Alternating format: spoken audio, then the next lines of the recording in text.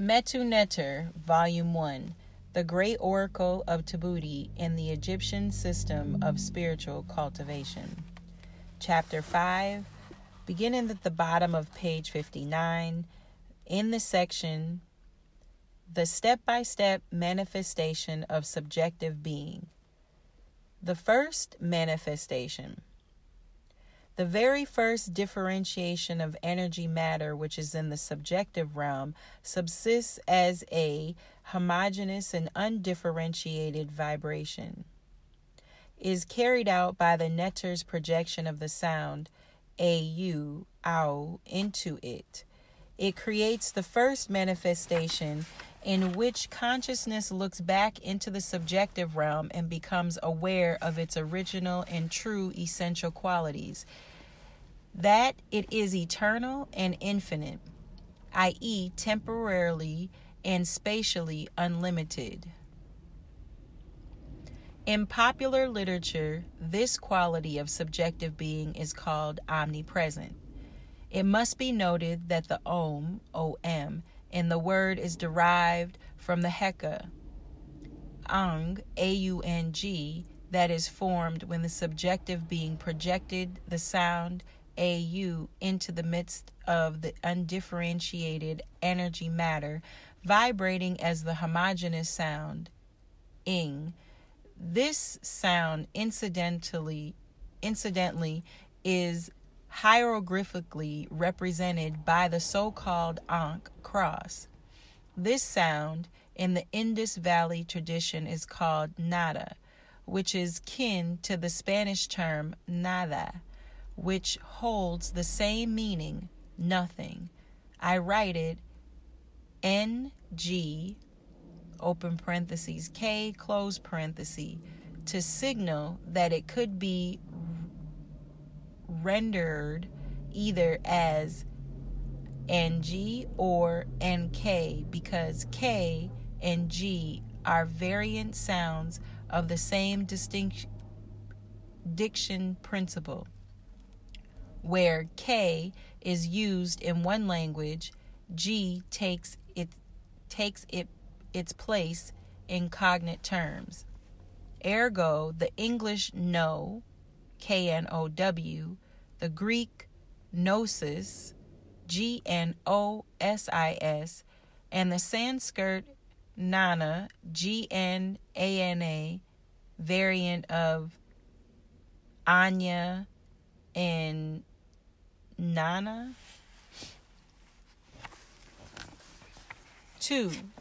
The second manifestation.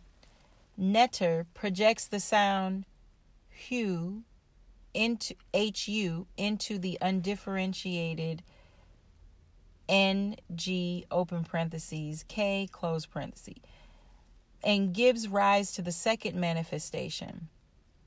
It looks back to the subjective realm and becomes aware of another of its essential qualities.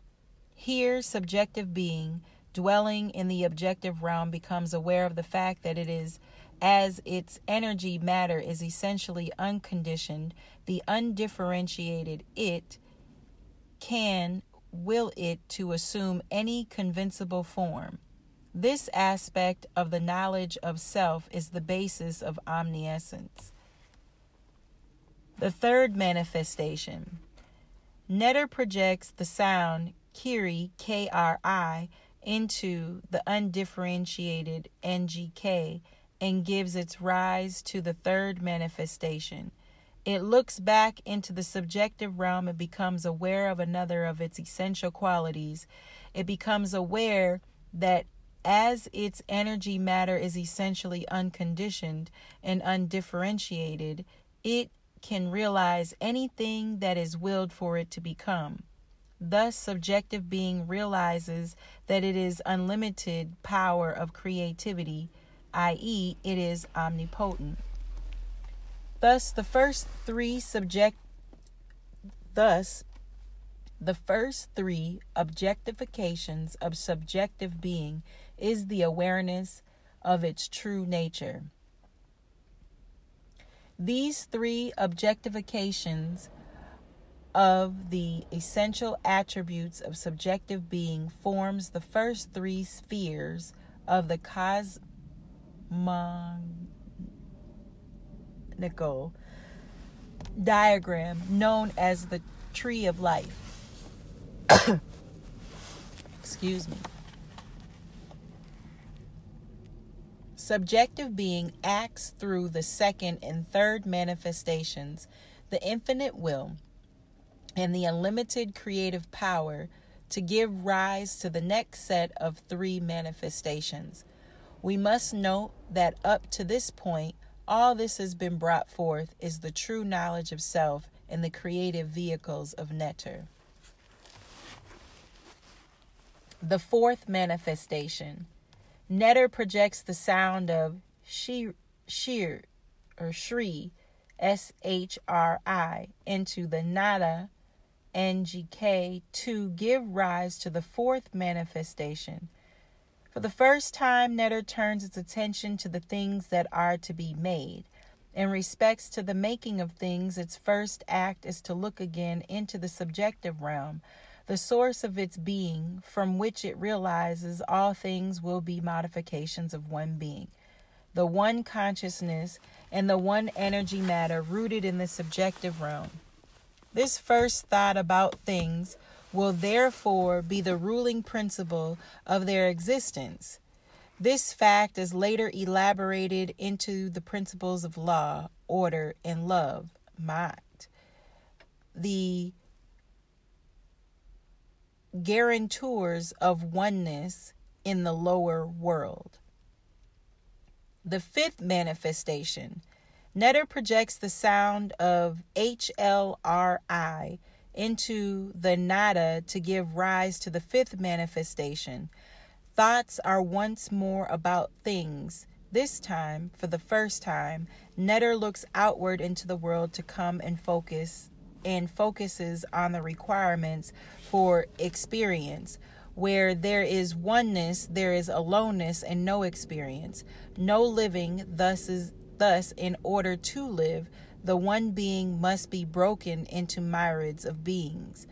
The underlying substance of all forms, which sounded to the homogeneous NG of NK, must scintillate in all colors of the sound spectrum.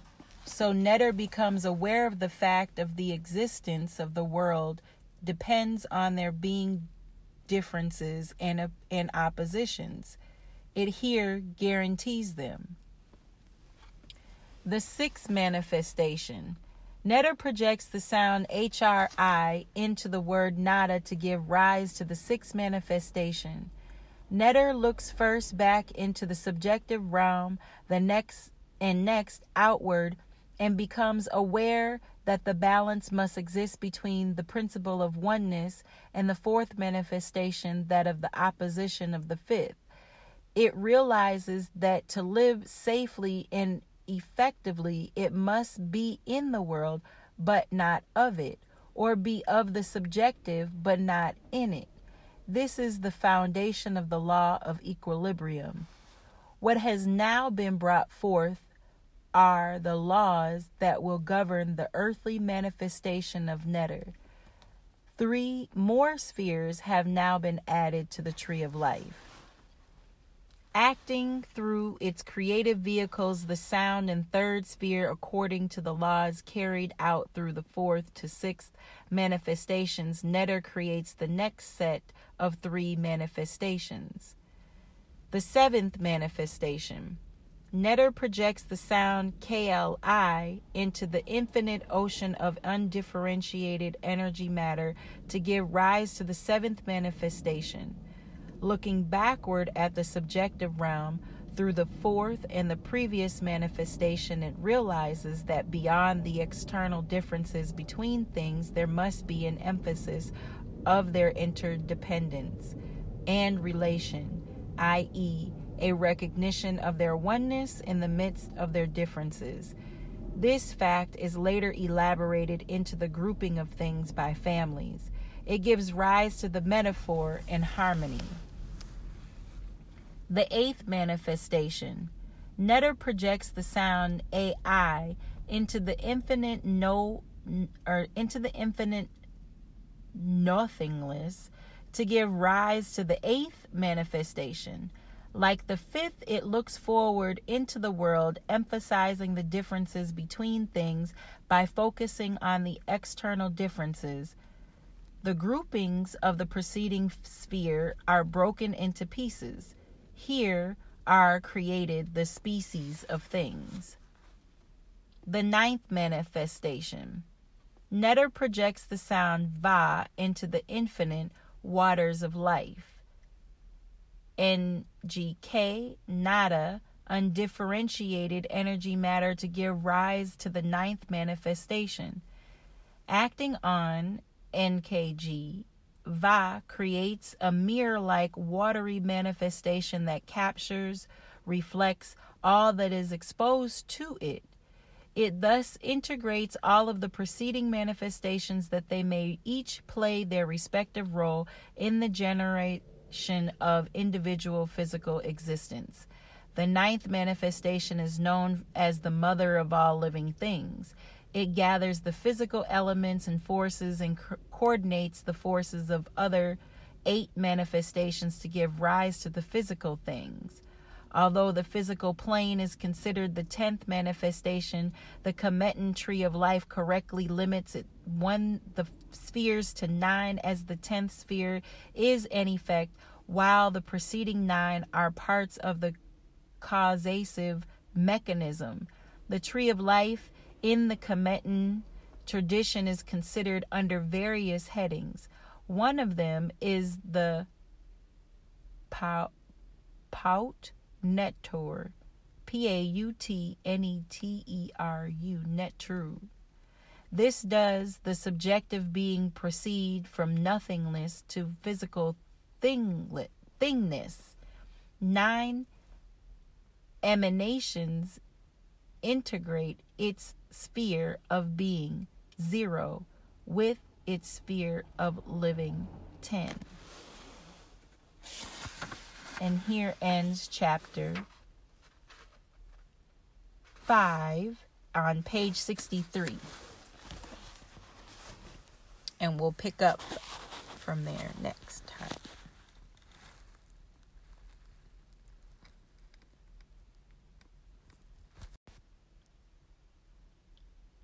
Continuing chapter 5 at the top of page 64. The Paut Netur, tree of life. The greatest error that can be made at this point is to interpret the above diagram as an arbitrarily created conceptual or theoretical explanation of the ordering system underlying physical reality.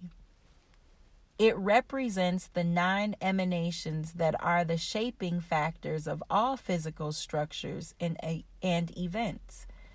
They underline, direct, and integrate all physical realities, from the subtle subelectronic forces to the complex of galaxies to the organ systems making up the physical body of man. From the most primitive instinct of a slime mold to the most divine manifestation in the spirit of man. They are what the Cometans call the Netur, Yorubas call the Orishas, and Westerners have translated as deities, archangels, angels, etc. It is very important to understand that, contrary to popular opinion, cosmology does not attempt to explain how physical things on an atomic and molecular levels come into being. It concentrates on the coming into being of the metaphysical factors that will function as the vehicles through which the physical things that will come into existence, as well as the means of regulating their structural and functional components, hence external behavior. In other words, a cosmogony deals with the generation of a system. Properly understood, the terms system and cosmos are synonyms and assemblage of an assemblage of or combination of things or parts working in unity as a whole, cooperating to carry out the same function to achieve the same goal, etc. It is said that the emanations 1 to 9 are the parts of a system through which subjective being, represented by 0, creates and administrates physical reality 10. These 9 deities, the Paut Netur, compose the organ systems making up the spiritual bodies of all physical things. They link them with their source of being and substance and direct their functions. African religion, better comprehended as a way of life, is based on the understanding of the functioning of these 9 metaphysical vessels of creation and administration. As they are shaping and governing functions, their activities carry the force of law. For example, you wouldn't attempt to feed any hay or feed on hay because the functions that govern your digestive mechanism can't digest it. It is in the manner that the attributes of the deities represent the laws governing our lives on earth. Observance of these laws allows them to fully bring forth their powers through our being. According to our chronological age, state of health, and level of spiritual development, the manifestation of these powers will range from our beset urges to commonly evolved mental abilities, to the physical abilities held by a few, to the attainment of divine perfection, i.e., man, godhood on earth. Now we can fully take up the question of monotheism versus polytheism. For the longest time, Westerners have held, 1, that monotheism, the belief that there is only one God, is superior to polytheism, the belief in more than one God. 2, the monotheism first appeared in the world with the Hebrews, and that 3, monotheism represents a higher evolutionary understanding of divine reality than polytheism. The latter was explicitly or implicitly cited as evidence for the supposed low level of evolutionary attainment of blacks.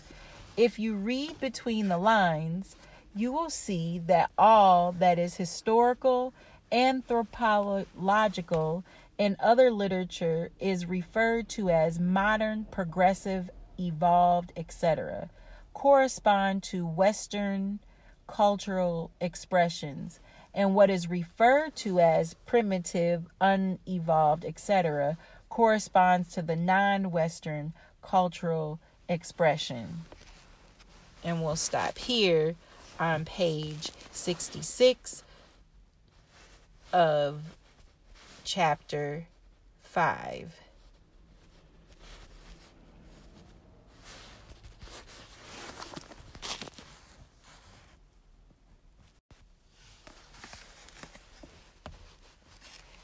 Chapter 5, in the final section of chapter 5,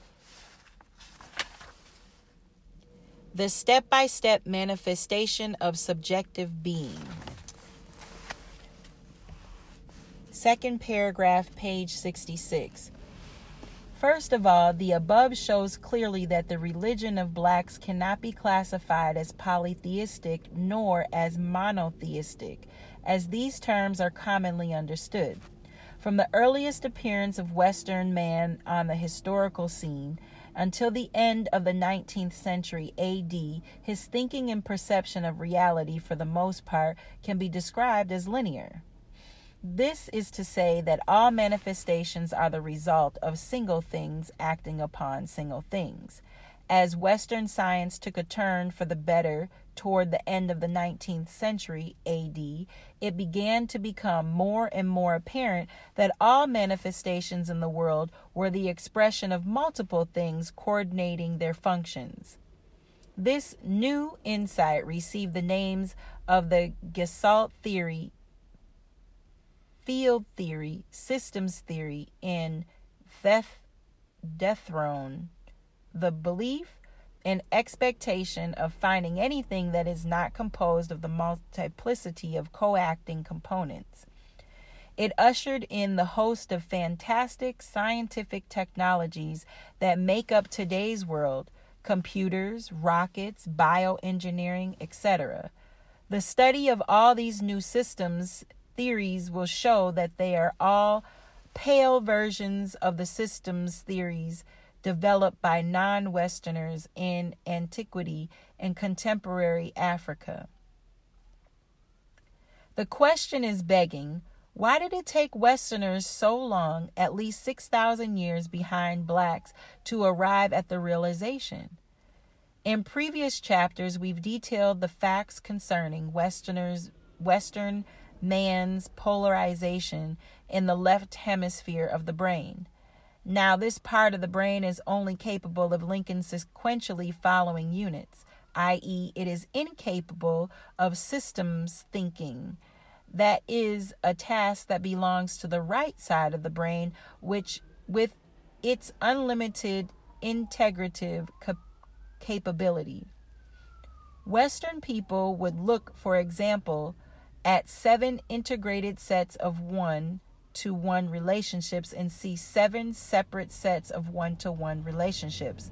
On the other hand, blacks and Orientals will see one set of 7 integrated subsets of 1-to-1 relationships. Polarized in the segregative part of the brain, Westerners could not integrate the host of deities of the black phantom. They just couldn't see how the many were integral parts of the one. This stuff about co-acting multiple factors, shaping and determining each and every physical entity was way beyond them. So they described our religious practice as polytheistic. We must reject it for obvious reasons, and since the term monotheism fails, it conveys the reality that the one God functions, lives through a plurality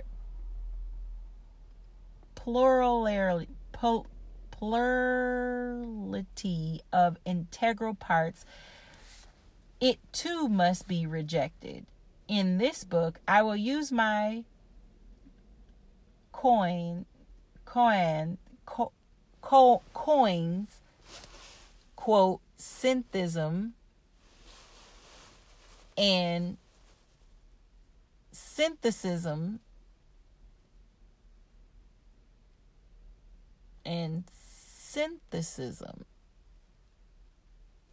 Both synthesis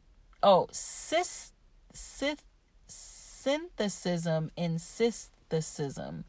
Both sin and cis are variants of the same prefix carrying the basic meaning of a whole compounded of several parts. Cis is the root of systems, and sin is sin, that of synthesis, both allogenous terms. It was said that the 9 emanations detect the behavior of physical things. In this case, humans. This depends on our living in harmony with the laws governing and the functioning of the deities. This is due to man's freedom of will to determine the quality of his destiny. Other creatures not possessing this faculty of free will are obligated to follow. In future chapters, we will see how non-Westerners, and following the laws of these emanations operating within their being, achieve personal and social harmony by living a Unitarian or systematic life, while Westerners, in spite of the claim that they believe in one God, live polytheistically, that is, a way of life in which the various personal and social interests are not integrated, universal, in slip service, pluriversal in living. It must be understood that the greatest evil in life as understood by blacks was the lack of integration in thinking, lack of integration between beliefs, feelings, and actions, between the various social interests, etc. Integration in these areas was achieved through their cosmogony and its application to daily living and spiritual practices. Our religion had to be integratable with science, government, economics, medicine, education, and every human institution. It had to integrate all areas of our lives.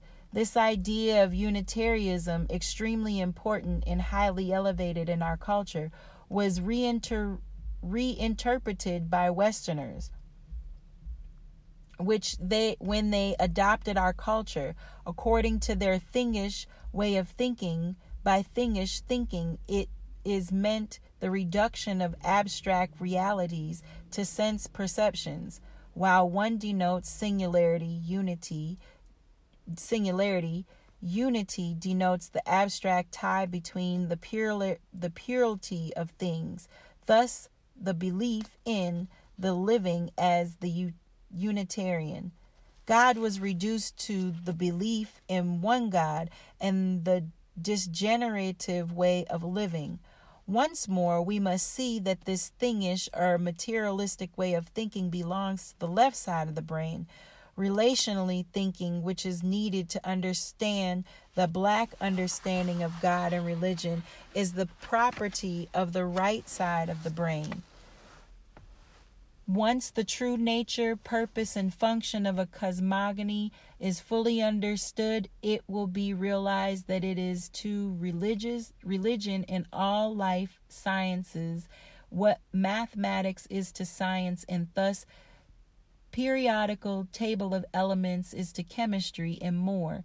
The great strides and progress made by Western scientists with the appearance of their systems theories, which made their prior progress look seemingly slow by comparison, must be equated with the great strides and progress made by blacks when they are founding civilizations, while Westerners at the time were still in the Paleolithic situation. And that ends chapter 5 at page 68.